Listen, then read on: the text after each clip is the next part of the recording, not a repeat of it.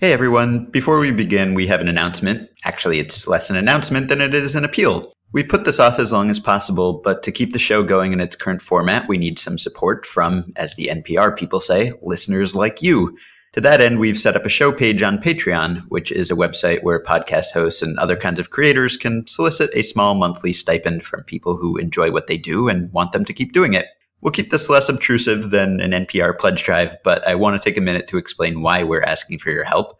Sam and I have never been paid to do this podcast. When we started, going on 4 years and 850 episodes ago, the show was just something we decided to do on top of our actual jobs. And when I left Baseball Prospectus about 350 episodes ago, I decided to keep doing it because I enjoy talking to Sam and directing with all of you, and because I didn't want to be the bad guy who kills a podcast people like, and also probably because I'm bad at business. It takes a lot of hours to do a daily podcast. It's not just the talking, planning, and scheduling, but also the editing, uploading, and posting. All the boring but necessary behind-the-scenes stuff that happens between me calling Sam and you hearing our conversation is a one-man effort, and that man is me. Over the years, our episodes have gotten a lot longer and our audience has gotten a lot larger, which means that our hosting costs are higher and production takes more time.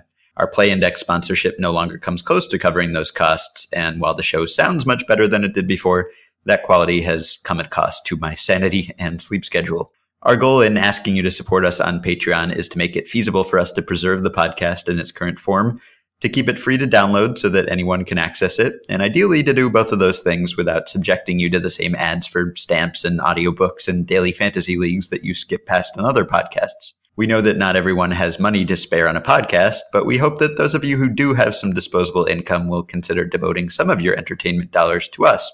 If you're a regular listener, you're getting a lot of hours out of Effectively Wild. This month, for example, we're doing 24 episodes and producing something like 18 hours of audio. As Sam has often observed, we all talk about baseball to avoid dwelling on our impending deaths, which means that we're giving you 18 hours this month during which you're not contemplating your mortality. We hope that's worth something. So please go to Patreon, that's Patreon, patreon.com/effectivelywild, and become a patron of the show. You can give as little as a couple dollars a month or as much as the complete contents of your bank account. We've also added a few rewards for higher monthly donations in case the satisfaction of having helped sustain the show isn't incentive enough.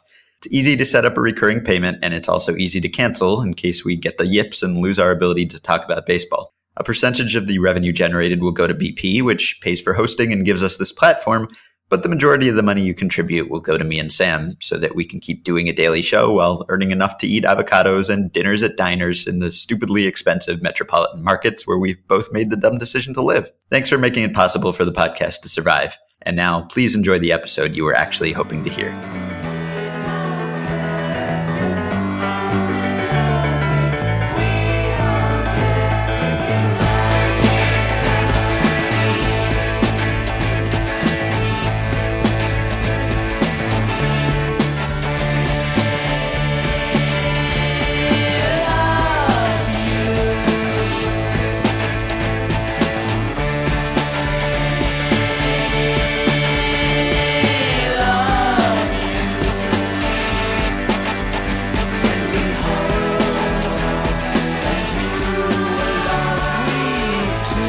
Good morning, and welcome to episode 840 of Effectively Wild, the daily podcast from Baseball Prospectus, presented by our Patreon supporters and the BaseballReference.com Play Index. I am Ben Lindbergh of 538, joined by Sam Miller of Baseball Prospectus. Hello. It's great to be here.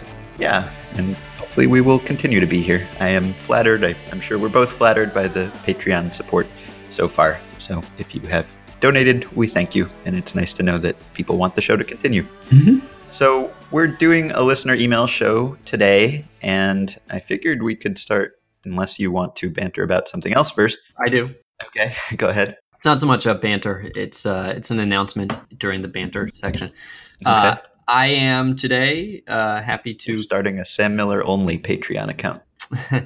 No, but I am kicking off this year's Effectively Wild fantasy game. Oh, yeah. I read an email about this. It sounds exciting. Yes. So this is not, many of you were involved in the Relievers Only League a couple years ago, which was fun. This is a totally different one. This is the Beat Pagoda challenge. Okay. Yeah. So all you have to do is pick a bunch of players you think Pagoda is too high on, and pick a bunch of players you think Pagoda is too low on. And if you get more right than everybody else, then you are the winner of the Beat Pagoda challenge. Now, there are a couple of things about this, and the rules are all spelled out. There are only 3 paragraphs, short paragraphs. So you can read the rules before you pick your teams. But one of the things that I like about this game is that you can pick 1 player or you can pick 300 players. It does not matter. That is part of the game, is determining how far down your confidence levels you want to go before you stop trying. And if you get one wrong, it costs you slightly more than if you get one right. So there is a penalty to overextending yourself. If you're a 4th outfielder trying to cast yourself as a 3rd outfielder, you might get stretched, is what I'm saying. This is open to everybody, not just BP subscribers. However, you do need to register at the site with a free subscription at least, which only takes 30 seconds, just so that we know who you are. It makes it much easier to keep track of people for the scoreboard, for the leaderboards, and it keeps you from playing 3,000 times, which would be annoying for everybody. The other thing, though, is that you do need to, if you want to do this well, you probably need to have access to Pagoda, and Pagoda is available in the Baseball Prospectus Annual, so we are using those projections. So if you have an annual, if you have access to an annual, you can use those projections and skim through and go, that looks too high or that looks too low, and you can pick that guy. You can also see Pagoda projections on the site or get the Pagoda spreadsheet, but that is for BP subscribers only. And so you need to probably do one of those things. If you want to go and play blindly, I don't respect you, but you're welcome to. We just ask as a favor to me. I actually don't mind if you do that, but as a favor to me, we do ask you to check the box that says I am playing blindly, because I want to know who is who when I'm looking at these results. But otherwise, it is not held against you. So I assume Ben will post the link to this. You have until the season starts. We will freeze the teams on the eve of the season.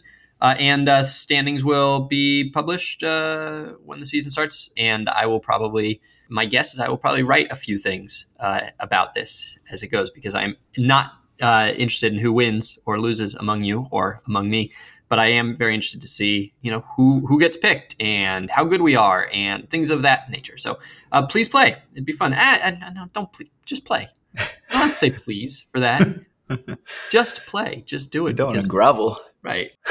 So is there a prize, or is this for bragging rights, for pride? We haven't talked about a prize, but sure. Probably something. Yeah, probably something. Yeah.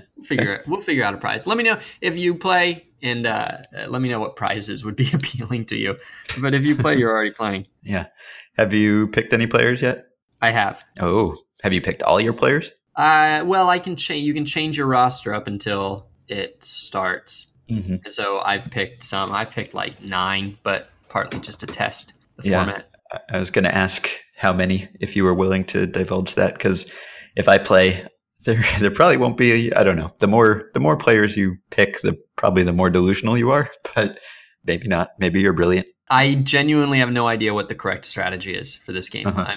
I'm really eager to see how many, what the mean and median picks are, a number of picks are. Yeah. And yeah, Wade Davis is a freebie. So I would just recommend go pick Wade Davis. Maybe the prize should be that you replace Pagoda in 2017 if you can beat it. Maybe. Yeah, sure. Okay. Although, yeah, it is easier when Pagoda gives you a number, it's easier to pick the over-under. Of course. And someone might end up looking really smart just by chance. All right. Okay, so some emails. You never know what you're going to get when you send us an email. You might get no response at all. You might get a written response. You might get an audio response. You might get Sam Miller writing a 2,500-word article about your question. So Mike D. in St. Louis wrote, since Mike Trout was passed on by so many teams, could you hypothesize how those 21 teams may have been different if they had drafted him? And you wrote a really interesting article about this, even though half the comments were about how you wrote should have instead of should have, intentionally, of course. The actual article was very interesting also. And it revealed, and you kind of wrote this in your conclusion, but was thinking this as I was reading it, that we have underrated Mike Trout. Despite the fact that every listener email show we've ever done has had a question about Mike Trout, we have somehow underrated him. Yeah. Do you want to summarize the results? So, the results are basically that in roughly a third of seasons, Mike Trout changes your postseason status from either not making the postseason to making the postseason. And this is Mike Trout instead of your actual pick. Yeah. Right. And so this is Mike Trout instead of, say the number 4 overall pick, who should be pretty good. He's not. Yeah. He's Tony Sanchez, but he should be good. Some number of them should be good, and a few of them are good. So this is Mike Trout instead of Shelby Miller. This is Mike Trout instead of AJ Pollock. It's Mike Trout instead of Matt Perk. It's Mike Trout. By the way, I do now, if I ever happen to be a child again and I appear on a talent show, my talent is going to be recounting the first round of the 2009 draft in order. Uh-huh. Wouldn't that be cute as a button? It would. So replacing them with Trout. In a third of seasons, it changes your postseason status from either not making it to making it or winning the wild card to winning the division. That is not even including all the seasons when teams made it anyway. So if you put Mike Trout on a team and you don't really know anything about that team except that it has Mike Trout, their playoff odds seem to be something close to 60% just for having Mike Trout, which is pretty good. The thing that stood out to me as I was reading was that it's really hard to be very bad if you have Mike Trout. It's almost impossible. Like the Astros would have still managed to be very bad with Mike Trout. But other than that, every team during this period that you looked at, pretty much every team had a good season or multiple good seasons if they had Mike Trout. So just starting with Mike Trout, you should probably be good. Yeah, I think only 19 of the 92 seasons were losing seasons, and those include the Astros. I mean, these are teams that were drafting in the first half of the first round, and so those are teams like the Astros and the Marlins and the Rockies and the Padres, teams that we think of as being very bad. But like you say, pretty much every team except for the Astros. Well, the Astros would have been really good in their fourth year with Trout, and probably the Rockies don't really have a good season even with Trout. The Rockies had like an 84 win in there or something. They did have an 84 win, but every other team has you're essentially recession proof if you have Trout. Like nobody else is consistently bad with Mike Trout. And some teams, like if the Orioles had drafted Mike Trout instead of Matt Hobgood,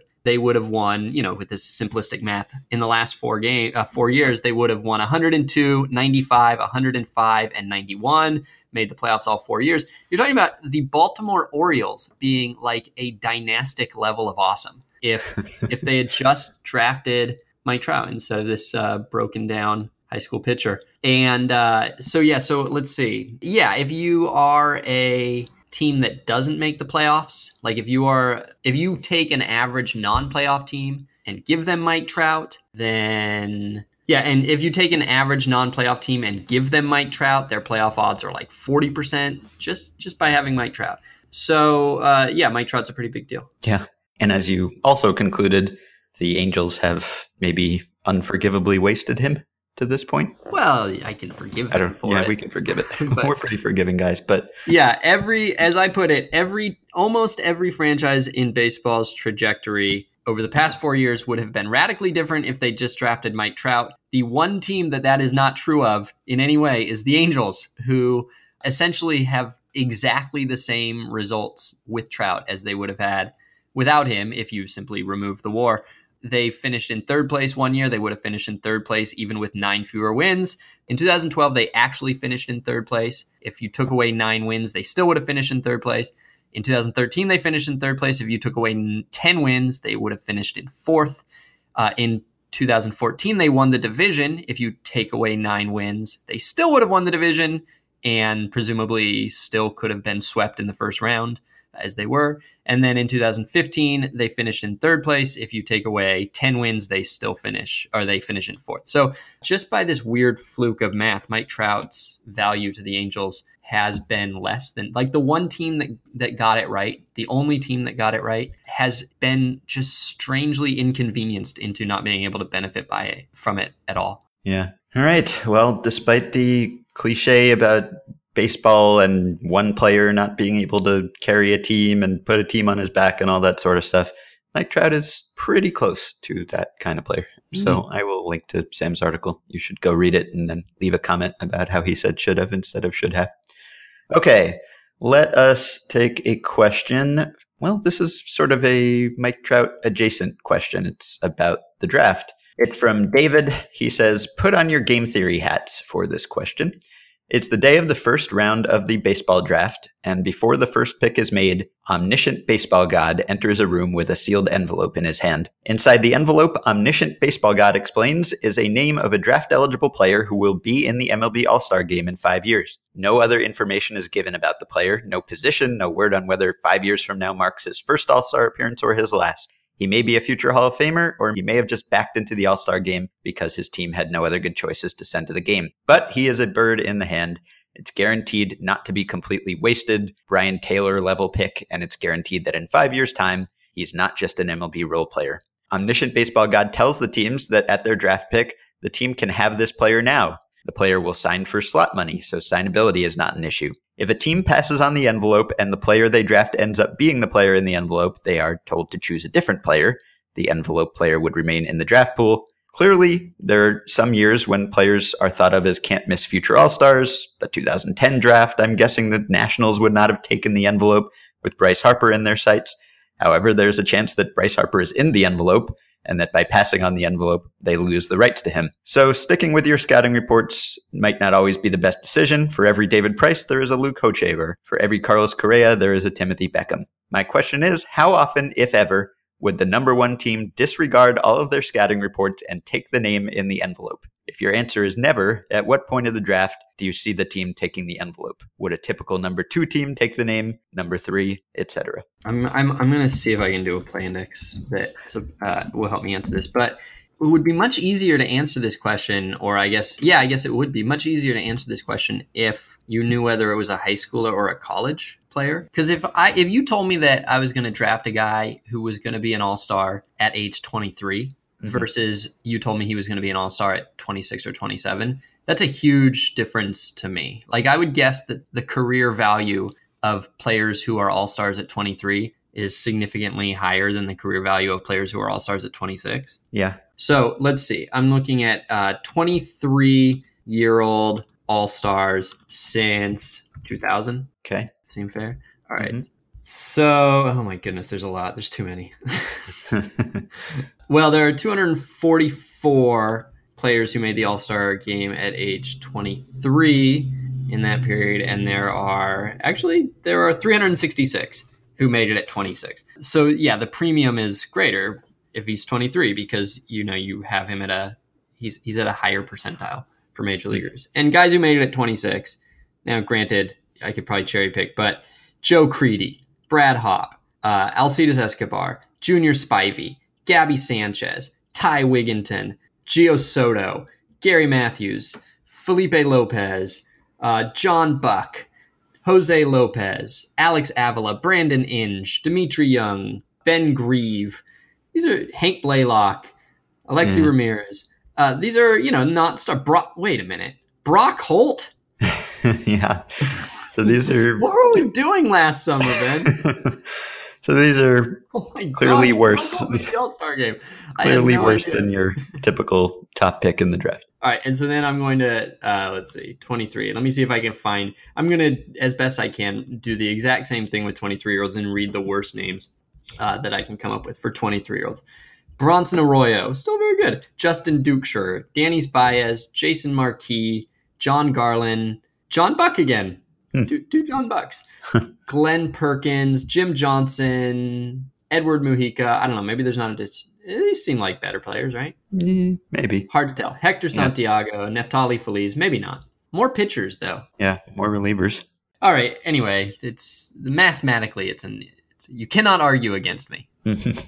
Forget the things about the names.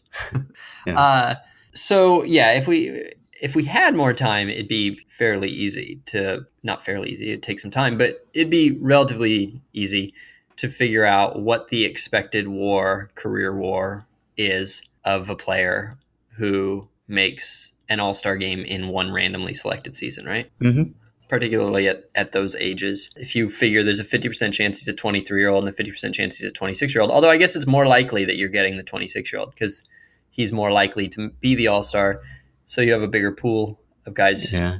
And I would say that certainly now, at least when like 80 players make the all-star team in some way, I would think that the average all-star is not really that much better than an average major league player. Well, the average all-star is, the bottom all-star isn't. Yeah, but right. You're talking about the average all-star is the 40th best player in baseball. There's 800 guys. Right. Well, I'm talking about average major league player. I mean, what percentage of average major league player? This is a different question, but what percentage of average major league players do you think makes an all-star team? What percentage of average major leaguers make the all-star team? Yeah, once at some point. Least. Yeah, but if I tell you a guy made it though in one specific year in the future, that doesn't mean he only made it once. Right. Yes. He made it at least once, which puts him in a pool of players that includes Barry Bonds and does not include Bobby Estalella. I mean, clearly the pool is much, much, much, much, much, much better. Mm-hmm. It doesn't guarantee you anything. You could get the worst all-star, but you realize that you're picking from I think that if you don't, the other thing is if you don't get the all-star year out of 23, now not every great player makes an all-star game at 26 or at 23. Most do at 26. So if you figure it's a 50-50 chance that I get the 26 or the 23-year-old, if you don't get an all-star that year, you're almost certainly getting a non-superstar, right? Yes, right. So if your goal is to get a superstar, there's not a lot of upside. To me, this is I would say that to answer this question in the simplest terms possible, this is to me like getting 85 cents on the Price is Right big wheel. Uh-huh. And so, could you imagine if you were really hyper and you just got caught up in the moment, could you imagine maybe spinning again? I don't know. You'd be stupid, but maybe. But to me, the odds of improving are kind of along those lines. Yeah. Well, 85 might be a little high. 75 or 80 cents. A number one pick team is never going to take this, right?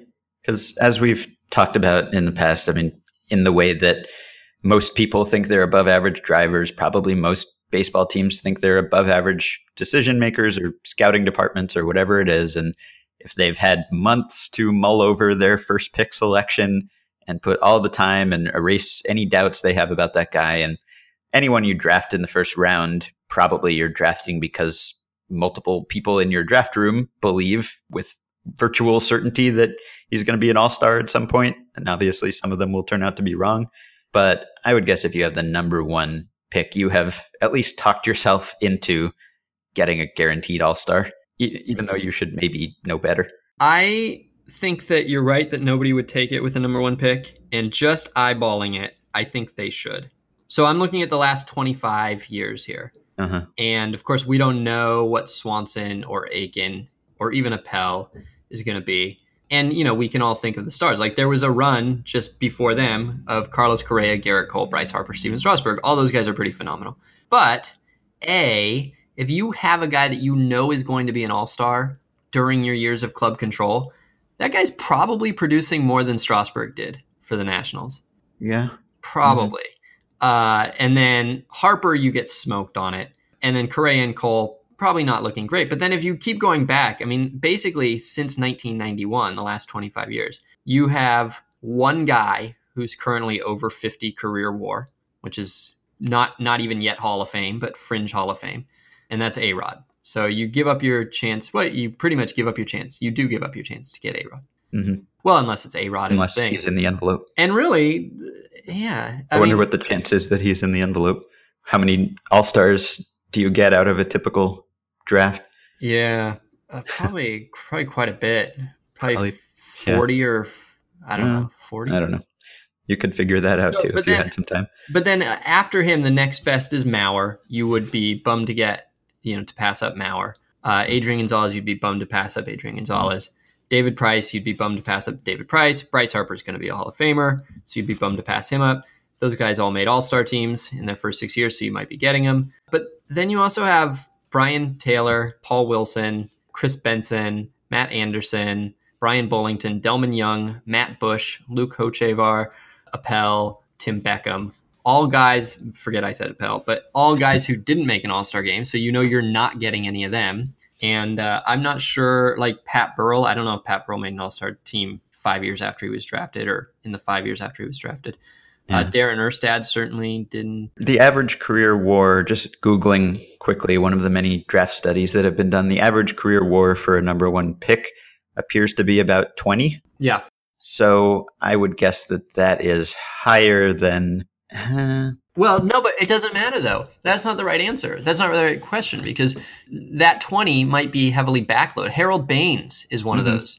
Yeah, it could be backloaded. And this guy, is an all-star during your years of club control. And if he's an all-star during your years of club control, he's much more likely to be performing as an all-star the year, at an all-star level the year before and the year after. Those are the 6 years you want him to be good. So we're saying it sounds like that most teams, I would say no team ever takes this, but some teams should, and maybe all teams should, unless it's an anomalous year with a Bryce Harper or someone who's very obviously great.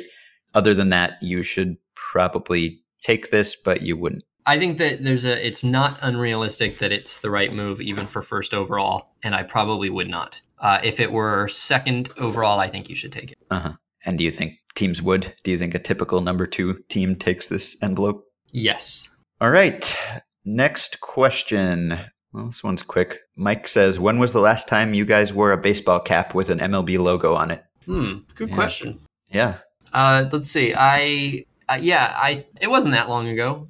Did you this past summer? No, I didn't. I have 2 hats. I have 2 baseball caps. One is a Stompers cap and one is a San Jose Giants cap. But do you remember when we met?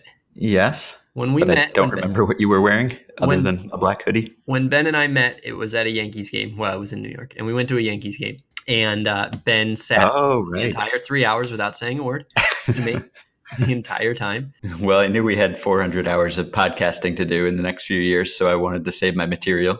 And then at the end, the giveaway that day was a Yankees hat. Yankees cap. You threw yours away. Right. Before you left the press box. You didn't just leave it on the counter. Did I try it on? I can't remember if you tried it on. Neither can I. But you didn't want to carry it. You must not have tried it on because you didn't want to carry it. And so you obviously didn't want to wear it. No, I definitely didn't want to wear it. Yeah. Both because it was one of those flimsy giveaway hats, but also just because I don't wear hats. And then, so then you threw it away. But I took mine with me because it was actually the most comfortable hat I've ever worn. Wow. I wore it not much in public, but when I wanted to wear a cap, I would wear it because it was so comfortable, Ben. That was the best cap. I wish I had that cap. Huh. Okay. So you've worn a cap fitting this description in the last, say, 2-3 years. Yes. Okay. I'm going to say I haven't since, I'm just going to pick a year. 2007. Okay. Hang on, Ben. I think I've done this. Oh, play indexed. Since from 1990 to 2010, players who made a single All-Star game younger than 30, non-pitchers, produced on average 12.4 wins by age 30. Now, this is still not a very good answer for 2 reasons. One is that players who debuted before 1990 or who were still active and under 30 after 2010 have those years removed from their totals. So, for instance, Bobby Bonilla's 12.5 wins is only from 27 to 30 because he was 27 in 1990. The other thing is that the reverse, the reason that this is skewed in the other way is that the median, like once you get down to the median, it's all guys who have like one All-Star appearance or a lot of them, and they're much less likely to be in your envelope because they make fewer All-Star games. So they didn't necessarily make it at 23 or 26. So I don't know that this is particularly relevant, but just to give you an idea, if all you know is that a guy made an All-Star game early in his career, then, roughly 15 wins by age 30, which probably covers a fair estimate of your club control. Okay, good answer. All right. Well, I was going to say play index, but it seems like we need a little bit of a buffer between the last play index and the next play index. So let me take a quick one from Brett, a Patreon supporter of ours. And he has a out-of-the-box suggestion for the Rockies' many Coors Field problems. He says, I recall hearing that Pete Rose would bat from the other side of the plate when facing knuckleballers. That way it wouldn't mess up his swing when he had to face a normal pitcher over the next few days. What if the Rockies signed exclusively switch hitters and had them hit right-handed at home and left-handed on the road? If the worry is dealing with spin or perspective or gravity differently at home and away, then the hitters would know that when I hit right-handed, I'm in Coors Field and the spin is like this. And when I hit left-handed, I'm at normal altitude and the spin is like this. Would signing only likely slightly more expensive switch hitting players, then telling them they need to relearn hitting when facing pitching from the same side, be far more trouble than it's worth? I'm going to say yes. Yeah, you have to assume that whatever Coors Field hangover effect there is smaller than a platoon advantage. Yeah. And you're giving up the platoon advantage in, hundreds of your plate appearances. Yeah. And so I would say that is probably too, even if this worked, which is not entirely clear it is. I mean, I don't know that the knuckleball theory works either. But even if it does, a neuroscientist to weigh in on whether the way that you're standing in the plate really allows you to compartmentalize the way a baseball moves like that. Yeah, but even then, the difference between a knuckleball and a major league pitch is, like I'm going to make up some unit of measurement. It's like 40. It's like 40 things. And the difference between a Coors Field curveball and a non-Coors Field curveball, it's probably like 3 things, like relative to the knuckleball difference. Mm-hmm. It's like like a tenth of the difference, or maybe even a 13.3 of the difference. Uh-huh. And so if it worked for the knuckleball, it's not clear that it would have the same benefit for the for the Coors Field thing. Like the other thing is, I want to just point out that Pete Rose didn't actually do this. Okay, well, that's important too. I found in his career just now, I found one game when he batted left-handed against a left-handed pitcher. No games in which he batted right-handed against a right-handed pitcher. And so if he did it one time, and I'm going to see if he did it. No, all of his are in here. Okay. As either right against left or left against right. All right. Except for one game when he went 0 for 3 as a lefty against a lefty. So that was the one. With a walk. Okay. Well, and then the other problem with this plan is that you're limiting yourself to switch hitters, which means that you have far fewer players to choose from, which means you're going to have to pay more to get those players. And then I don't know, maybe it's easier for the Rockies to sign hitters in general now because they get to play in Coors Field, but probably be harder if you told them that they had to do this, because no one's going to want to do this. So the best team that you could make with all switch hitters last year is Francisco Lindor at short, Neil Walker at second, Mark Teixeira at first. Let's see, Dexter Fowler, Billy Burns, and Ben Zobrist in the outfield, Younggervis Solarte at third, and Andrew Romine catching. So that's your team. And that sort of gives you an idea of what, I guess you'd have Yasmani Grandal catching. So that gives you an idea of how deep the pool is. Like, that's a fine team, kind of. It's kind of a fine team. It's not a great team, but it's kind of a fine team. And then Kendrys Morales DHing. But the pool if you get to plunder every other team's roster. Yeah, the pool is that shallow. So yeah, okay. Well, creative solution, but like everything else the Rockies have tried, I don't think that would work either. Okay, do you want to do a play index? Sure. So this is the flip side of last week's play index, which was looking at the best Major League debuts. This is the worst Major League debuts. And if there are very few historically great Major League debuts, historically memorable debuts in the record books, there are even fewer for bad debuts. And partly that's probably because a lot of people make their debut batting one time or even pinch running. And partly it's because, I don't know, it's harder to have an extremely bad day than an extremely good day. Like, what even is an extremely bad day? Like, if you went 0 for 4 with 4 double plays, that'd be extremely bad. But that never really happens very often. Whereas, so there's not really an equivalent. Like, the equivalent to going 3 for 4 or 4 for 5 with 2 homers and a double, which would have gotten you noticed in last week's.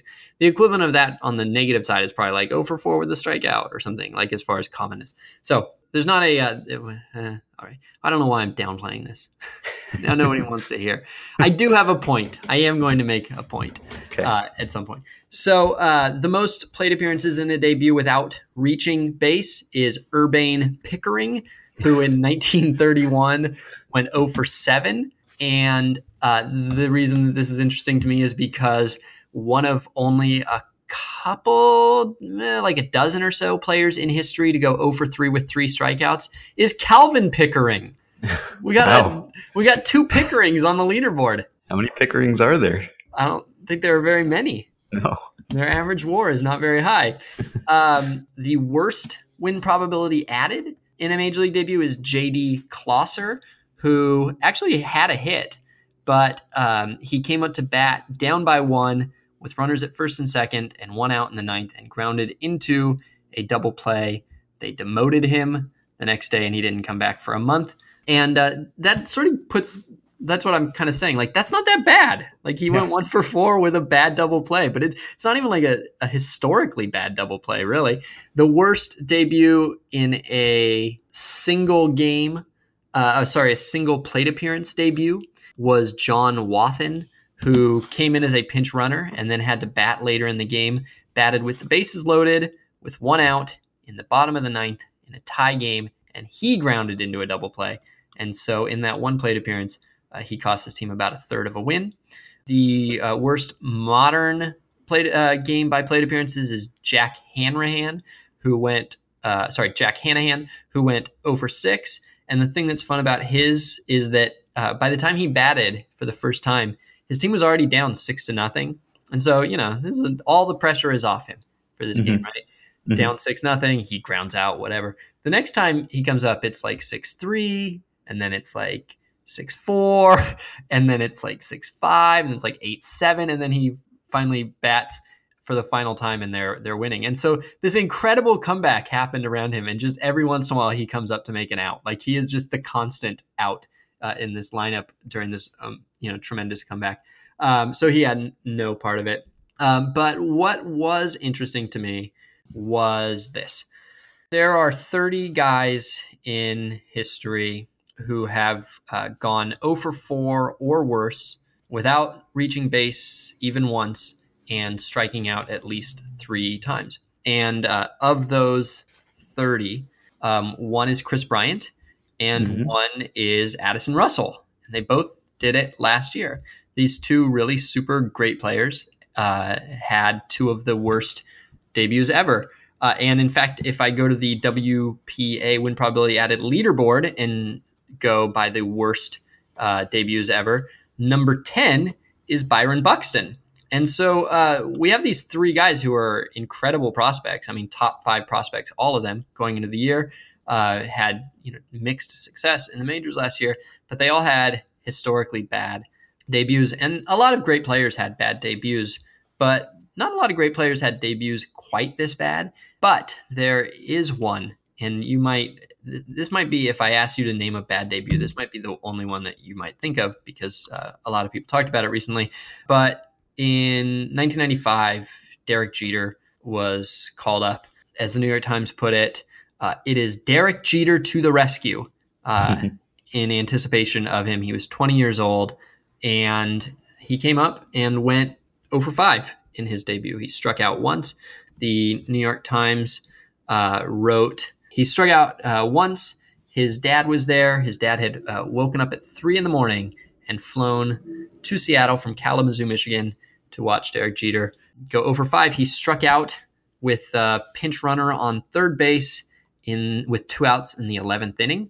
So it was a significant 0 for 5 as well. And then afterwards, he and his dad had to eat McDonald's because every restaurant was closed. So it was a pretty bad day, and Derek Jeter turned out just fine. This is not surprising. Lots of bad performances in a single game mean nothing. And for Russell and Chris Bryant and Byron Buxton, one bad day means nothing. Mm-hmm. Probably the other, by the way, the Jeter might be the all-time bummer of an opening day, but Major League debut. But Sam Ewing might be also. He went 0 for 4. He's one of only 3 players to go 0 for 4 with 4 strikeouts. And the poor guy had to face Nolan Ryan in his debut. Nolan Ryan pitched a complete game, and so he had to face Nolan Ryan all 4 times, struck out all 4 times. In that game, Nolan Ryan struck out 12, threw a 4-hitter. All right. By the way, Urban Pickering and Calvin Pickering, 2 of the 3 big league Pickerings in history. There is a third Pickering, Ollie Pickering, but my favorite is Urbane, in part because his nickname is Pick Pickering. All right, use the coupon code BP, get the discounted price of $30 on a 1-year subscription. Miles says, for reasons unknown, Joey Votto, or whomever you think has the best plate discipline in the game today, has decided he'd like to break the all-time walk total for a single season. To that end, he will attempt to walk every plate appearance, regardless of the circumstances. This is sort of what Joey Votto critics think Joey Votto already does, but they're not right. If a ball is thrown down the middle of the plate, he'll attempt to foul it off. His plate appearances end only when he is hit by a pitch, he walks, strikes out, or accidentally puts the ball in play. My question, what would his line look like if he tried this? The question is how much power would he have to, like, he would have to hit home runs in order to do this. Yes. So the balance of trying to draw every walk you possibly could without giving pitchers a free strike zone against you would be a fascinating question. Yeah. Because not only more home run, like the better he hits, the more a pitcher is going to pitch around him. But also the less he's swinging, the more a pitcher is going to go right at him. Yes. Although maybe that would be the trick. Maybe I wonder how long Joey Votto, how many pitches in a row Joey Votto could take before a pitcher treated him like the opposing pitcher on a 3-0 count.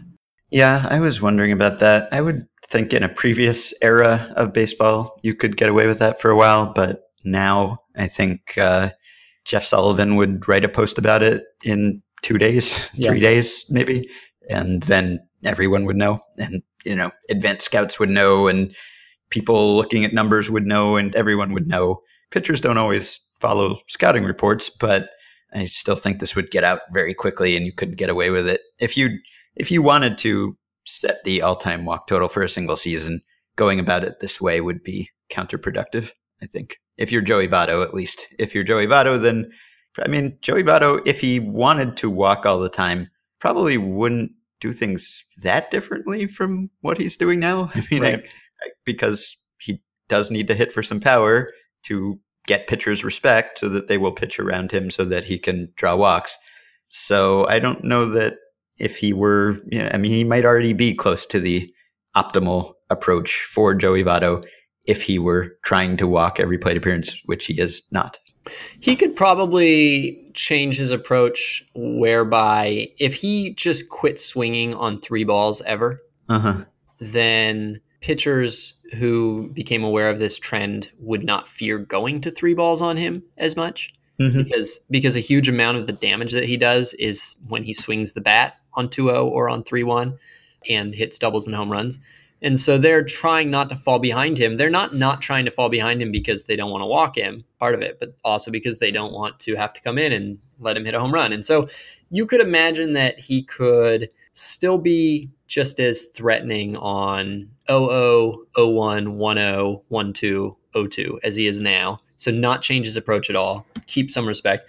But if he really wanted to go for walks once he got close to the finish line, then he probably could add walks to his total that way just by not swinging, and also put himself into more of those positions because pitchers don't fear those positions as much against him. So I think he could get more walks, but yeah, he couldn't just not swing. That would be counterproductive. Yes. Which is weird. It's weird to think that you get more walks by swinging. Yeah, it is. Okay, let's take one from Jenny. People are probably familiar with the subject of this question, but maybe we can say something semi-original about it. Jenny says, I am yet again wildly confused after reading Goose Gossage's comments about the current state of baseball and Jose Bautista.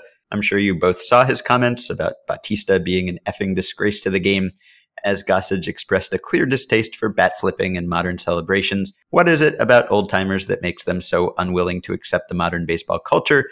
They make it seem like baseball has become a sport for clowns. I understand that flashy celebrations were not part of the game when Gossage was still active, but Are these sorts of outbursts warranted at all? He also said that baseball was being run by a group of freaking nerds. Do you guys have any explanations for why these retired players love to hate on sabermetrics and analysis? It seems natural for me to accept the evolution of these advanced statistics. They are increasing our knowledge of baseball and giving us more comprehensive stats to interpret. We are consistently understanding more and more about each player and the game as a whole. Why do ex-players often see this as such a bad thing? And this, of course, is a constant throughout baseball history and throughout really all parts of history. I think I've maybe mentioned before a class I took in college, Baseball and American Culture, I think it was called. And when people ask if I ever had a very influential teacher or had some sort of transformative classroom experience, I don't really have any, but this would probably be the closest thing to me because it sounded like it would be an easy class. There were a lot of athletes in this class who I think were very dismayed when they got to the class and saw the syllabus, but it's kind of a tough class. And we did a lot of reading of old source material. And it just sort of made me realize just how repetitive we are as people and how every generation complains about the same things. And I think it's just kind of made me more laid back as a person just about all issues because I feel like we've survived them as a species before.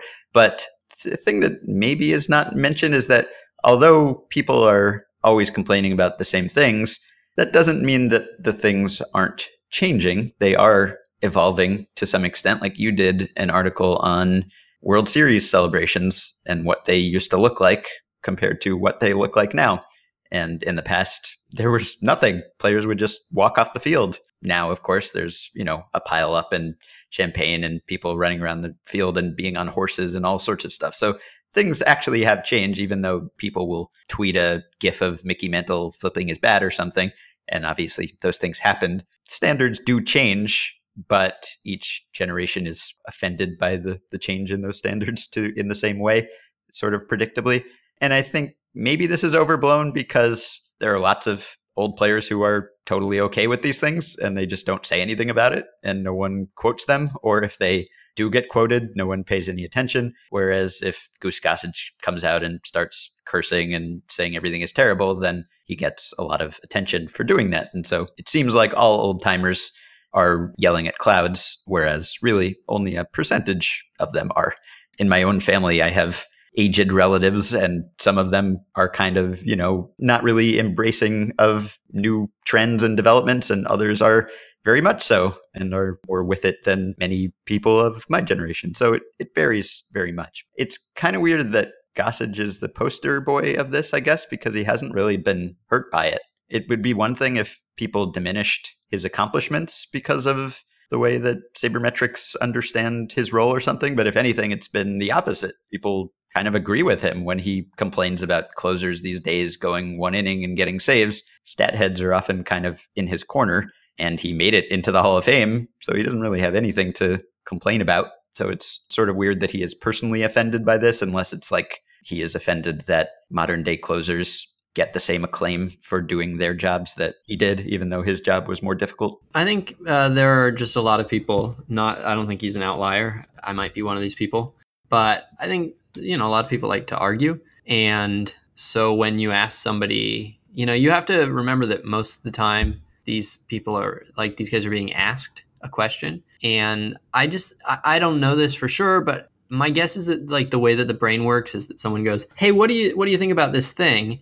And then your brain very quickly goes, okay, which side of this am I on? Like what is the controversy of this question? And what side am I traditionally on? And so then you choose that side. You like your brain, without even realizing it, your brain just sort of consciously knows, is this part of my agenda or is this against my agenda? Is this like, I can do this for political stuff, like immediately, like without even thinking about it.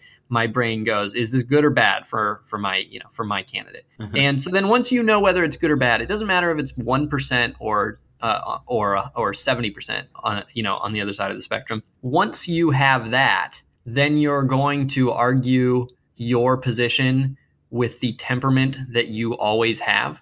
So like if I'm asked, what is something, Ben, give me something that I might argue that is not going to make people dislike me for arguing it. What do I like? What am I against? ISIS. Okay. Okay, you are against ISIS. I'm against ISIS. So Okay, let's say let's say that I'm arguing with somebody who's like pro ISIS, and like I'm going to find my argumentative level. Like maybe my temperament puts me, at a 7.4. Like I argue for ISIS, against ISIS, very much against ISIS. I argue against ISIS at a 7.4. Like my amp is turned up to 7.4. And if I am similarly asked to argue about whether I like the color green or blue more, I am also going to argue that at 74%, because my argument does not reflect how strongly I feel about it. The argument reflects my temperament and how strongly I feel about myself being right about whatever I'm arguing. And so, it might be hard for me to come up with blue or green, which one represents my worldview, but most people and most issues, you're able to sort of intuit which side of it you're on, and then you argue it at your level of argumentativeness. And so Goose Gossage, I think his temperament is just, he's probably like an 8.7, 8.8 arguer, and he's old school.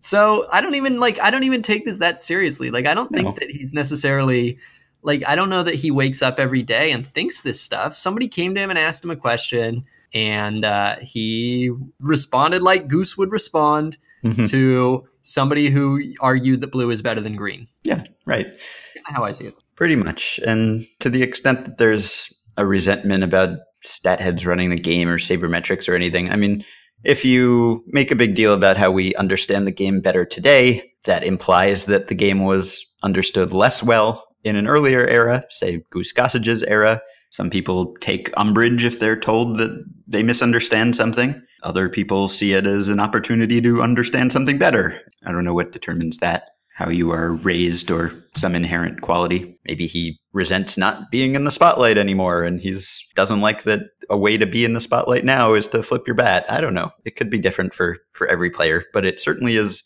a constant, at least, refrain, if not for everyone, at least for a member of every generation. I know there also is some research that's shown that our thinking kind of crystallizes or solidifies or becomes more sclerotic once you reach a certain age. So there may be some tendency for people at a certain stage of life to be less receptive to what appear to be counterintuitive ideas. So I don't take it very seriously. All right, I guess we're finished. You can support us on Patreon by going to patreon.com/effectivelywild. You can also go to our Facebook group at facebook.com/groups/effectivelywild. You can send us emails at podcast@baseballprospectus.com or by messaging us through Patreon. And you can rate and review, subscribe to the show on iTunes. Don't forget to play Beat Pacoda. Oh yeah, play Beat Pacoda. I'll put the links in the usual places. You can also buy our book, The Only Rule Is It Has to Work, which comes out on May 3rd. You can pre-order it at Amazon and Barnes & Noble and presumably other places. The price recently fell for some reason. I don't know why. We don't control the price, but it was 23 something before and it was 20 something now. I believe if you pre-ordered earlier, you still get the lower price. But if you think you'd like the book $20 worth and not $23 worth, it's now in your price range. Our 5 named Patreon supporters of the day. I guess I can name Brett Larder, who sent us the question about the Rockies earlier, but 5 more for today. Kazuto Yamazaki, David Cutter, Mark Sands, Sam Raker, and one supporter who wishes to be known only as Sean, Shaun. Thank you all. By the way, someone just posted a link to your Mike Trout article in the Facebook group. First comment was about how you wrote should have instead of should have. Good way to end the podcast. Brings it right back to the beginning. Okay, we'll be back tomorrow with the preview for the Toronto Blue Jays. Give me that